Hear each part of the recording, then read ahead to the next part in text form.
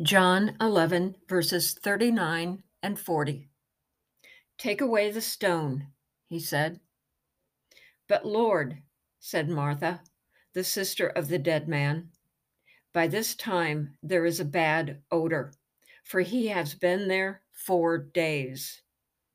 Then Jesus said, "Did I not tell you that if you believed, you would see the glory of God?" Martha, the practical and pragmatic sister of Lazarus, looked at the current situation and realistically objected when Jesus directed the crowd to remove the stone covering the opening to her brother's tomb.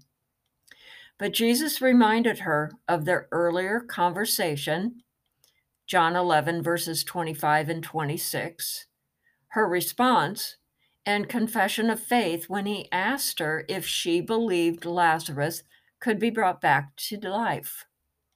However, let's not criticize Martha for her crisis of faith, for it will happen to all of us as we make our way with the Lord.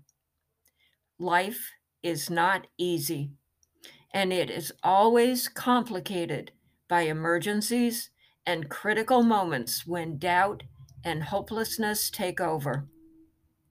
Psalm 73 speaks of this crisis of faith as a struggle that can only be resolved by entering into the presence of God. And once there, as we behold his glory, all doubts and fears will disappear.